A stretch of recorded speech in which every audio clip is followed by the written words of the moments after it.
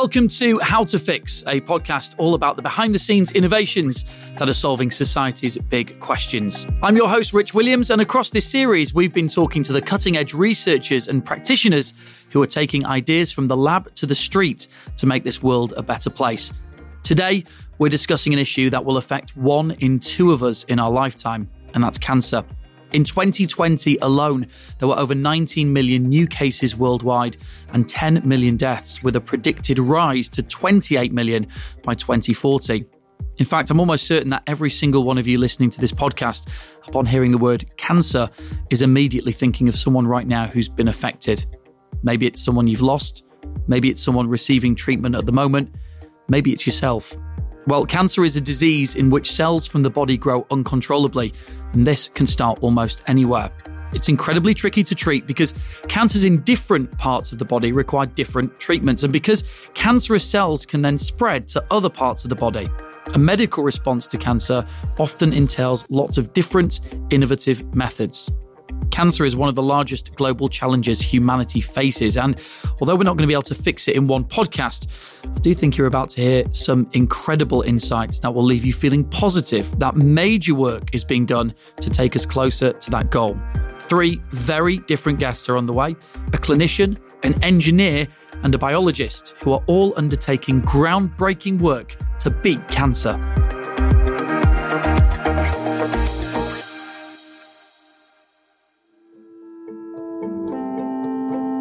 I had the operation to remove my tumour in 2007.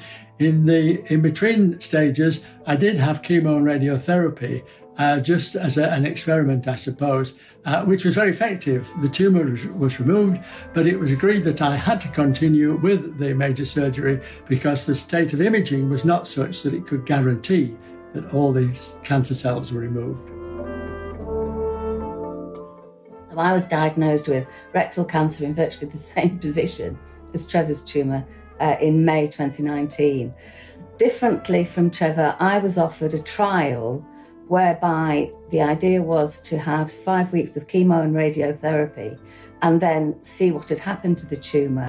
And at the end of the 5 weeks, I was allowed to cook a bit because that's what happens with radiotherapy. It continues working. But when I was then examined in September 2019, the tumour had gone. So I didn't need surgery and I haven't needed surgery. So my life hasn't changed in the radical way that Trevor's changed in 2006. The end result of my operation was I ended up with a stoma, an ileostomy, which means I have a bag and all the implications in my life for the last 10, 14 years are based around that. So, there's evidence every day of the problems that Judy's avoided. I decided early on that I was alive and, this was part of the deal. So I literally just took it on. And it's only actually in later years, the last couple of years, it's just begun to feel a bit of a bind.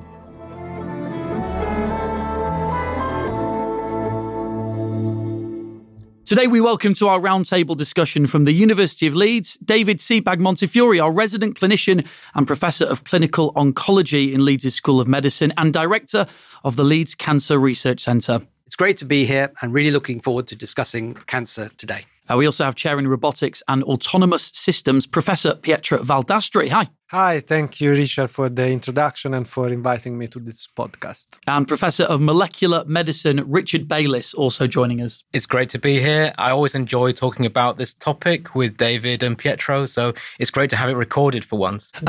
Well, that's the idea. And hopefully you're going to be able to give us some insights into the amazing work that you're doing. We heard those statistics in the introduction to this podcast, and they are quite startling and alarming, as everyone knows. But just before we get on to the individual work that you're doing, and David, let's just start with you. Give us an idea of the current landscape of cancer care, what approach Leeds is taking, and most importantly, the kind of collaborative nature that the university takes in terms of tackling this issue. So we have a long and rich heritage of cancer research in Leeds that spans more than a century.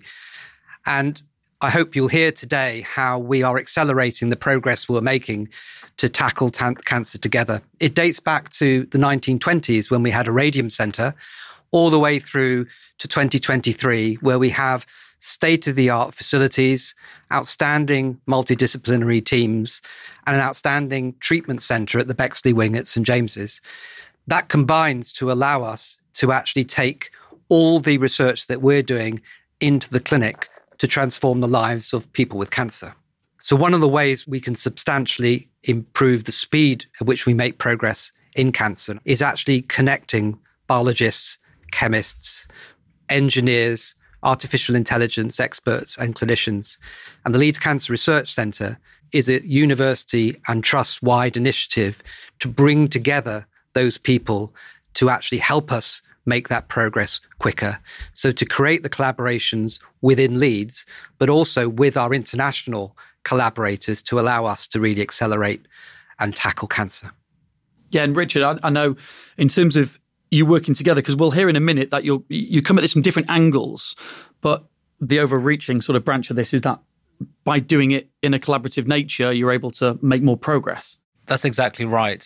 So the collaboration stems from understanding the disease at a biological level, but understanding what is required to help improve treatments and diagnosis, and really coming up with ideas, because as an individual, you're not going to understand enough of this very complex disease or the needs of a specific group of patients. You're not going to understand enough to be able to come up with a really great new idea. So you have to collaborate in order to innovate, to create new treatments and diagnostics. Pietro, for you, that I guess kind of works the same as well.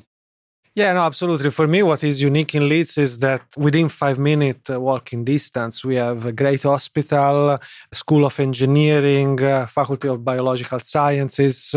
We also have a great startup incubator, which is the Nexus, that also covers the translational component of new technologies in all the aspects, including medicine and healthcare. So it's really great to be co-located in the same place with all these opportunities. Well, I think one thing to highlight maybe from the start as well is that a lot of people hear the word cancer and naturally it's not positivity that comes to mind straight away. But I think one thing that I guess is worth highlighting here is that there is a heck of a lot of work being done. There is reason for people to be hopeful that progress is being made here. Absolutely. Progress really is being made. And you only have to look back at historical figures of cancer survival from the 1970s or 1980s to where we are today to see that there are certain kinds of cancer that were very difficult to treat back then. Patients had really poor prognosis, but now there are a range of absolutely superb treatments. And so for many of these patients, they have really good long-term survival prospects. There's actually so much to cover here that it's difficult to know where to start with the work that you're doing. But I think if we start with lung cancer, because that's something where your three areas really combine together to make great progress. And I guess there's two areas to that, which is detection of lung cancer and how the University of Leeds is making progress with that. And on treatment, which I guess is more with you, Richard. So let's just start on the detection side of stuff. And David, let me come to you first, because a lot of this to do with this is to do with inequalities and health inequalities. And that's a theme, inequalities, that's been running throughout a lot of these podcasts. So just explain to us how that fits in terms of lung cancer. So lung cancer is the commonest cause of death of people in deprived communities. And it represents a very major health challenge.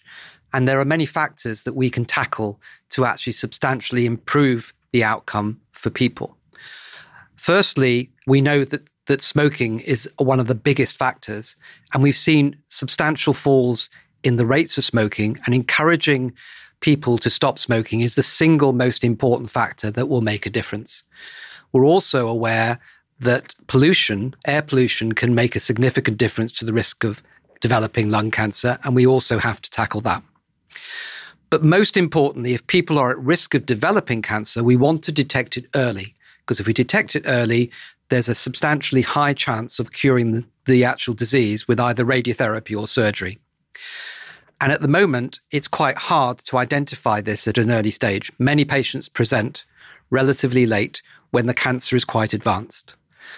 So one initiative that's been led in Leeds and across Yorkshire is taking scans on vans into supermarket car parks across the country, particularly into disadvantaged communities, to offer people at high risk of developing lung cancer, a scan performed in the supermarket car park. And that's been very successful in detecting cancer early and enabling curative treatment. It's also enabled the people who've been studied to be offered approaches to try and reduce their risk of cancer if their scans are normal. So this is a really important way of trying to reduce the risk of lung cancer outcomes being poor and improving and giving hope for all the patients who are at risk of this disease. And let me ask you, what has the take-up been like on that? Because it's a strange place in theory to go and get a scan for something so serious, but people have sort of seen those and thought, this is a good idea. It's worth getting checked. So this has been a very successful initiative that's been funded by Yorkshire Cancer Research. And the uptake has been beyond expectations. And there has been a really dramatic, successful programme, which has actually been very influential, not only in Yorkshire, but it had a major impact in the government recently announcing the plans to introduce a screening programme for people at high risk of lung cancer. And it just makes sense, doesn't it, actually, to go out there to communities where maybe they wouldn't have access or wouldn't think to do that initially, to go out there and be proactive in this field. Absolutely. I think we're in a situation where we're taking the hospital to the people. And I think one of the biggest challenges for people who need to actually be investigated is getting access to their doctor and also access to investigations. And many of them have major problems about traveling long distances to hospitals. So I think we will see in the future a greater increase in the hospital closer to the patient. So that's one area in terms of detection and going out there and being proactive, like we say. Pietro, let's talk about, and people might be surprised to hear the words I'm about to say here, let's talk about robotic tentacles, because this is the work that you've been doing, which when I first heard about, blew my mind. I mean, it's absolutely incredible. And there's the Storm Lab here at the university. So take us into that lab and explain exactly how robotic tentacles are helping detect cancers. So the main goal of our research is really to get as deep as possible inside the human body in a non-invasive or minimal invasive way. Because it's interesting to think that we are able to send people on the moon or at the bottom of the ocean, but getting in certain part of our body is extremely difficult. One area is the periphery of the lungs, for example, and this is the step that is required after the scan. So if the scan finds something suspicious in the lungs, then the patient is referred to a bronchoscopy, which entails the introduction of a tube inside the mouth and traveling through the lungs. So this tube is typically quite large and cannot reach deep inside the bronchial tree, in the periphery of the lungs. And it's also a very complex procedure, a manual procedure, and there is a bottleneck in capacity. So that's a reason why waiting lists are so long at the moment, because we need skilled operators to perform this procedure. And also it's very difficult with the current instruments to get very deep inside the lungs. And so what we are developing are small tentacles, basically smaller than a pencil, like to give you an idea, so 2 millimeters in diameter. And those can be introduced in the patient and guided autonomously to reach the periphery of the lung. They're very cheap to manufacture and implement in the patients. So what we really are up to is to get as deep as possible in the lungs and in a way that is also extremely easy to implement and affordable, so that we don't need the expert in doing this, but a procedure can be performed by doctors that have not a long training, so nurses, for example. And this should increase capacity and cut waiting lists. Now, I know you're working within this day in, day out. So for you, this is regular stuff. For me and for a lot of people hearing this, like I say, their minds will be blown that you can do this. And in terms of from a practical point of view, like you say, it's quicker to do, it's easy to do, less humans required in that process. But just describe to us exactly what this looks like. You've said it's small, from what I gather, about 2 millimeters in diameter. It's a 2 millimeter plastic catheter or like long tube, and it has magnetic particles inside. And so we use the principle of magnetic actuation, which, to give a very quick and easy example, to clean a water tank. There are those two brushes that are connected magnetically.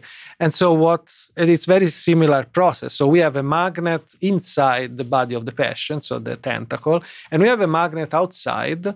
And so by moving the magnet outside, like the brushes to clean the wall of an aquarium, we move the catheter, the tentacle inside the body. So that's the principle. It sounds like very trivial, but of course there are a lot of complexities in terms we need to know where the tentacle inside the body to decide how to move the external magnet properly. So we have intelligence embedded in the system and a lot of other technical aspects that are not trivial, but in substance, that's what we are doing. Yeah. I can see everyone nodding along, sort of, just like I am, just saying that is just incredible, concept and idea, and the fact it's working and that it can detect more than you've been able to do before is incredible. Which kind of, I guess, that brings us on to you, Richard, because we're talking there about going out and proactively detecting. We're talking about then how you can use these robotic tentacles to basically get biopsy sample to confirm that the mass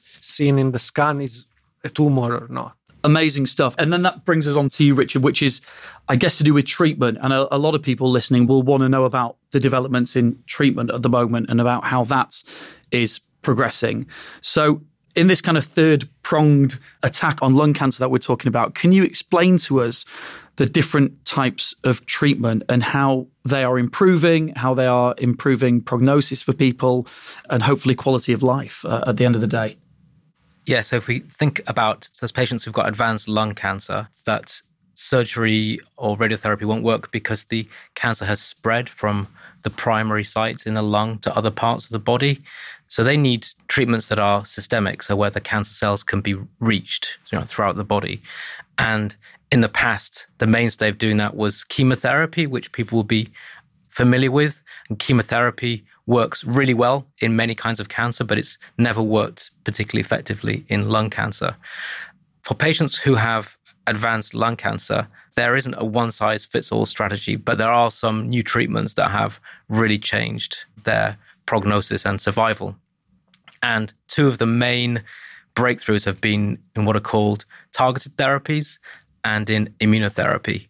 So the targeted therapies work on specific groups of patients who have particular mutations in the DNA of their cancer cells. When you analyze the DNA of advanced lung cancer patients, you can track lots of changes that happen in those cells from their normal cells.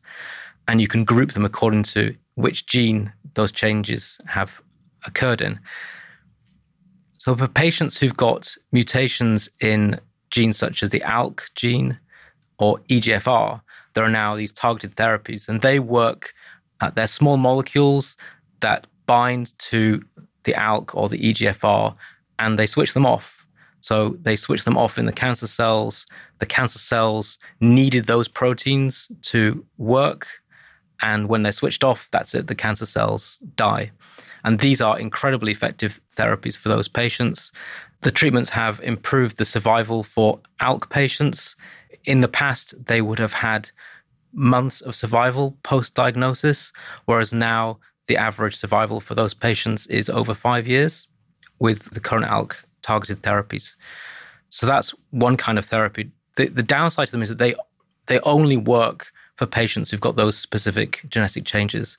So in the case of ALK, in the UK, it's about 6% of advanced lung cancer patients. The other breakthrough in treatment has been immunotherapies, and these work by enabling the body's immune system to recognize and target cancer cells. Cancer cells are really effective at evading the immune system, and so the body needs a little bit of help sometimes in recognizing those cells. For many advanced lung cancer patients who don't have ALK or EGFR mutations, these immunotherapies are really effective.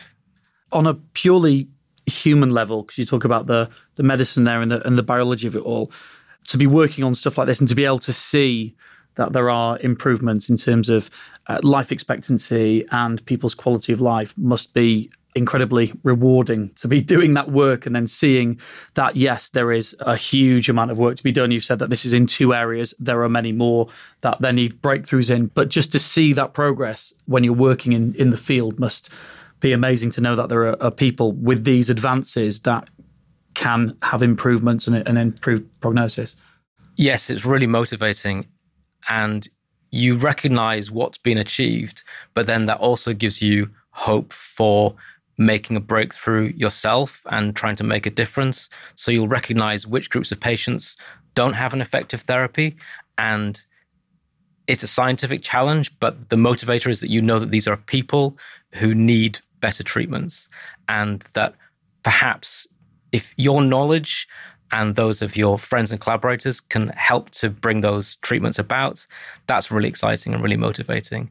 And I think one of the most exciting feelings you can have, even if you haven't developed something yourself, is when you hear about one of these new therapies. You're sitting in a conference hall, some slides go up, they might look like pretty boring graphs, but immediately everyone in the room can see what's happened. They can see that there is a new treatment that has been shown to work in a clinical trial, and you immediately know how beneficial that will be for many people. That's so great for us to hear. And when I say us, I mean anyone like me who's not you, who's not working in this the whole time, to hear that there are these conversations going on, that there are these breakthroughs going on, that there are ways to detect, that there are ways to treat, that you're living day in, day out, but actually we don't hear as much.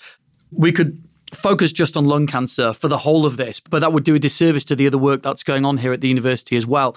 And clearly the 3 of you working together with your teams, doing amazing work in that field. There's other things happening as well. David, if you could talk to us a little bit about bowel cancer and what's happening in that area at the moment and that field and how things are improving. Yeah, it would be fantastic to talk through the advances in bowel cancer. And Leeds has a really world-leading expertise in actually various aspects of bowel cancer research. So that ranges from making diagnosis early through Pietro's work, which he may want to comment on in a minute, about how we actually screen patients and detect cancer early. But having detected cancer, we want to develop the most effective treatments that actually provide the long-term success of treatment for patients, but also with the least degree of side effects. So one of our key areas that we're leading on is smarter, kinder treatments. And so an example would be in rectal cancer, which is lower down in the bowel, where conventionally the standard treatment today is patients having a major operation to remove that segment of the bowel, and commonly a temporary or a permanent colostomy bag, which patients then need to live with for a long period of time. And that can be a very major undertaking for people. Our smarter, kinder approach is exemplified by a Cancer Research UK funded trial called Star Trek, and that's testing 2 different types of radiotherapy treatment of different durations, which is showing very promising results where it can successfully treat an early rectal cancer and avoid the need for surgery altogether and avoid the need for a permanent colostomy bag.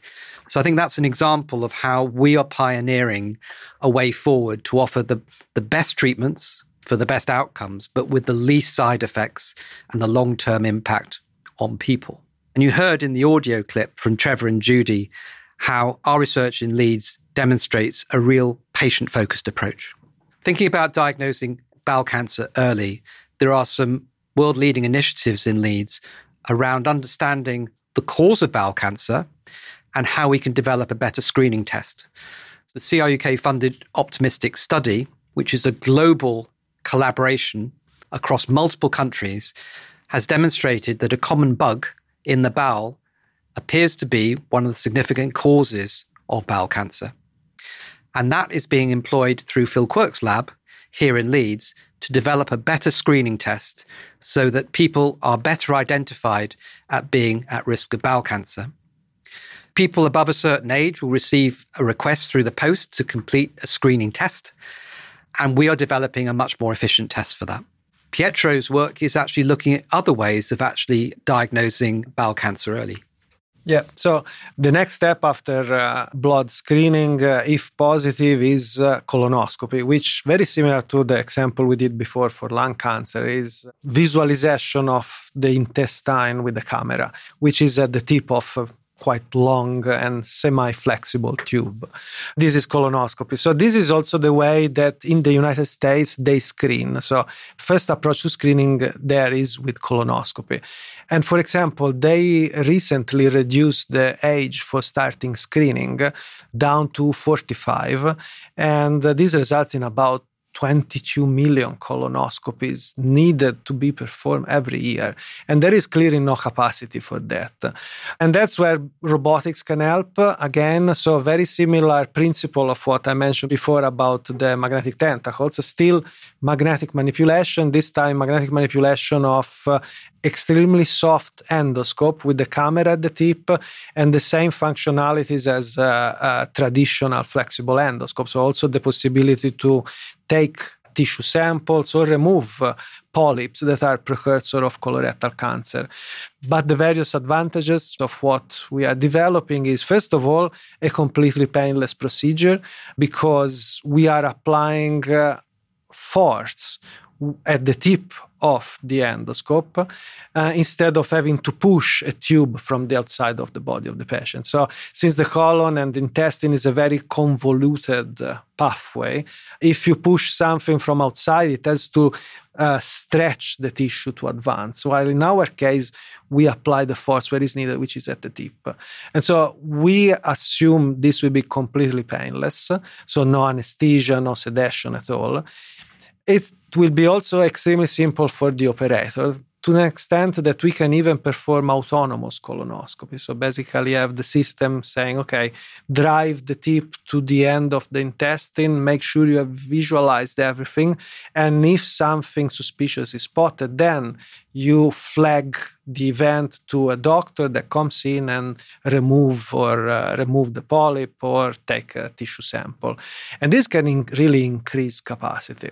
I mean, I think it's worth just pausing on that bit about the robotics, just to say that, like I said earlier, you sort of speak about this because you work in it, but it sounds like, this is kind of major breakthrough stuff in the way that you were going to be able to look at these kind of things. And in terms of the capacity of numbers of being able to do this, and you speak about it in a very relaxed way. I'm listening to this thinking, well, this is, really incredible stuff that's presumably transferable. You talked about lung and bowel cancer into detection of other cancers as well, presumably in the future. Yes, absolutely. For example, we are working on going to the small bowel, which from a cancer's perspective may be less relevant because the incidence of cancer there is lower, but is much more challenging to reach because it's really in the middle of the gastrointestinal tract.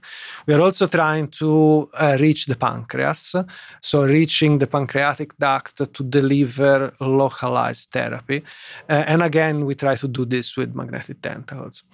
But, I mean, you probably have noticed the enthusiasm when I speak about robotic colonoscopies, also because it's been a long process. I started working on this in 2008. So it's been a long journey, but now we finally are at the point of recruiting patients for human trials. So I could give you a little perspective on that. I have a long-term bowel condition, so I have regular screening colonoscopy. So what actually Pietro is talking to, I can very much relate to, because a lot of the time having colonoscopy is an uncomfortable and sometimes painful experience, commonly requiring sedation, and in the United States, commonly a general anesthetic. So this is a very major opportunity for the future. And it also addresses a big challenge, helps us address a big challenge in the NHS, which is our workforce. And if we can automate the approaches with less people involved, we have a great opportunity to actually tackle the big challenge that Pietro is talking about, the scale of screening people. Yeah, and Richard, it must be pretty inspiring to be working alongside colleagues, and this is for all of you really, that are all advancing in such major ways and all heading sort of trying to head in the same direction. Must be quite an amazing thing to come into work and know that whilst you're cracking on with looking at a certain element, you've got incredible people also in their fields doing the same thing. Yes, absolutely. And for bowel cancer in particular, it's clear that early diagnosis is going to be absolutely critical. It's a cancer where many of the strategies that have worked in other types of cancer have worked not quite so well in bowel cancer. So if we think about the targeted therapies in particular, lots of ideas have been tested out, but only a few have proven to be working. So when you're faced with a challenge and the field of researchers comes up with new ideas and tests them and they don't work, you know that a different approach is required. And so it's really inspiring to think that maybe the problem of having to treat these advanced cancers will disappear, or at least be massively reduced if we can just diagnose them quickly. So it is really inspirational. I just want to touch on something, and like I knew at the start of this could be 4 hours if we wanted it to be. But I do want to talk about something which is underfunded, perhaps, aspect of cancer research, and that's the effects of cancer on children, because the numbers are pretty stark, David, when you look at cause of death for children up until, the age of 15. The numbers are really quite frightening, aren't they? So I thought it might be worth us touching on that before we round things up. Sure. So I think we all are aware the impact that cancer has on the lives of individual people, but their families. This is even obviously more so when cancer affects children. And cancer is the highest cause of death for children under the age of 15. The actual outcomes of cancer treatment have dramatically improved, but there is still a way to go to improve further. But in addition to that, we need to reduce the long-term impacts of the side effects of treatment, and also to reduce the chance of any of the treatments causing further cancers in the future, because some of the drugs used and some of the radiotherapy used are associated with the risk of a further cancer in the patient's lifetime. So this is a very important area to actually prioritize to improve the lives, and children have such a long future in front of them. It really is an important priority. So something like 8 out of 10 children with cancer survive for more than 10 years after diagnosis now, which is a huge improvement on what it was in the past. So the focus of research is really on the 2 in 10, the really tricky to treat cancers, but also on improving the long-term health and other opportunities for those children cancer survivors. Pietro, from your point of view, is the work you're doing in terms of detection in adults, is that stuff that's transferable with children? Is it a case of modifying, adapting? So we try to be as minimal invasive as possible, as small as possible. And this certainly targets a big void in field of instrumentation. So surgical instrumentation is typically designed for adults because that's the market, really. And the number of children needing surgery is so small that large companies don't really see them as a market target. And so with our technology, since we try to miniaturize as small as possible, it can certainly be used in children. Yeah. I mean, that's a horrifying sentence to hear, isn't it? But, it is what it is, I guess. But it is when we go from the context of talking about it being such a high cause of death for children, and then to hear that is kind of shocking in its own way.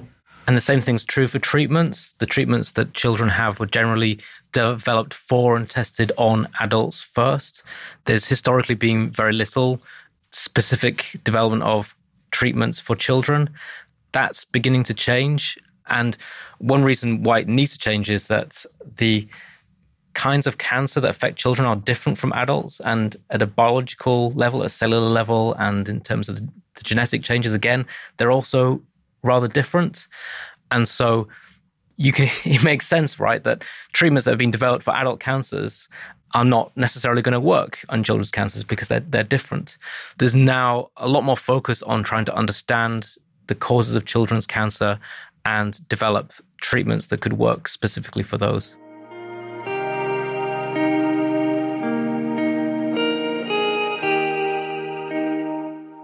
I just want to say a really big thank you to all of you for sharing that. I feel like we scratched the surface, truth be told, and I'm sure that is exactly what we've done. But just giving people an insight as to the work that's going on here, from detection in communities to being able to physically detect within people what's happening and the treatments that are being worked on. We sort of started the podcast by asking, how do we fix cancer as an overriding theme? But what's the work being done to help beat cancer is probably a better way of putting it in this one. And there is incredible work going on. I'd just like to ask you, in the specific fields that you're working in at the moment, if there was one thing that you could change, one thing that you woke up tomorrow morning and something could change to help you with the work that you're doing, push it to the next level, what would you want to see? What's the most important thing at the moment, which I can already see just the way you're looking at me as an impossible question to answer. But if you could give us some idea as to the kind of things that you would really, really like to see that would make the major changes, the major benefits for people. David, let's start with you. My reflection, and I hope it's come through in our discussions today, I think one of the particular areas that is really exciting about allowing us to accelerate cancer research and make the biggest difference is through working together. We all get out of bed with this mission to tackle cancer. We have a fantastic academic research community in Leeds, and hopefully some of the examples have come through today. So we will make faster progress by having biologists, chemists, engineers, AI, and clinicians working together. And these examples, I think, give you an idea that we are doing that. To accelerate that, I'd like to wake up and find a 7-figure check to Leeds, to actually allow us to accelerate all the fantastic work that we do to a higher level. Because we are doing great things now, but we could do some really, really cool things, and we could do it at a greater scale and faster with future investment. That must be a frustration for you then as well. It's probably worth saying that those could unlock some things that you feel could really make progress. I think we need to recognize that really to make progress in cancer research, it has to be well funded. And we spend a lot of our time attracting funding from a whole range of government and charity funders, for which we're incredibly grateful. But sometimes the bigger ticket items require additional investment. And to us, I think that could be truly transformational in Leeds. Pietro, you talked about the work you are doing. Yeah. I imagine with all of you, there's work you're doing, there's work you want to be doing, and there's work you can see just on the cusp that's nearly there. What would it be for you? So my dream would be to be faster, to get from an idea that we have and we test on bench to first in human trials and getting the technology to the patient. So for my robotic colonoscopy platform, it took about 15 years from the first ideas now to human trials. And the reason was that no one in the team was trained on this. And I see now a lot of things could have been done faster. And so my dream would be to have an infrastructure and knowledge base, which is totally possible, that would bring innovation in robotics, advanced technology, in about 5 years from conception to human trials. So that would be really a dream. And Richard? Well, I have to agree with everything that Pietro and David just said. In terms of innovation, I'd like to see that also in biologics and small molecule therapeutics. So we know that current technology is not working for some kinds of cancer, so let's develop the new technology. And there's lots of it. There's lots of exciting technology in chemistry and biology labs, but let's take that forward through to the clinic. But I'm going to actually add one of my own that's independent, which is, I think, having more of this research taking place in hospitals and clinical settings so that the patients and public can see the work that's going on. And I think that would bring great hope. I think a lot of people don't understand where the treatments come through. They'll think, there's a company somewhere that's making this stuff up. But actually, a lot of the fundamental research, a lot of the ideas are being generated by people in the universities, research institutes, who would love to share that information, would love to inspire people, get more young people interested in careers in science. So I think if we did more of the research in a way that was publicly visible, where people are being treated, I think that would help. Thank you all so much. Like we said, the word cancer immediately invokes thoughts for people that are negative, and you start thinking about people who've had cancer and have cancer at the moment. But to hear the work that you're doing and to be able to give hope to people who are maybe going through that, or to know that in the future there is some real innovation going on, is amazing. So thank you all genuinely for being on the podcast.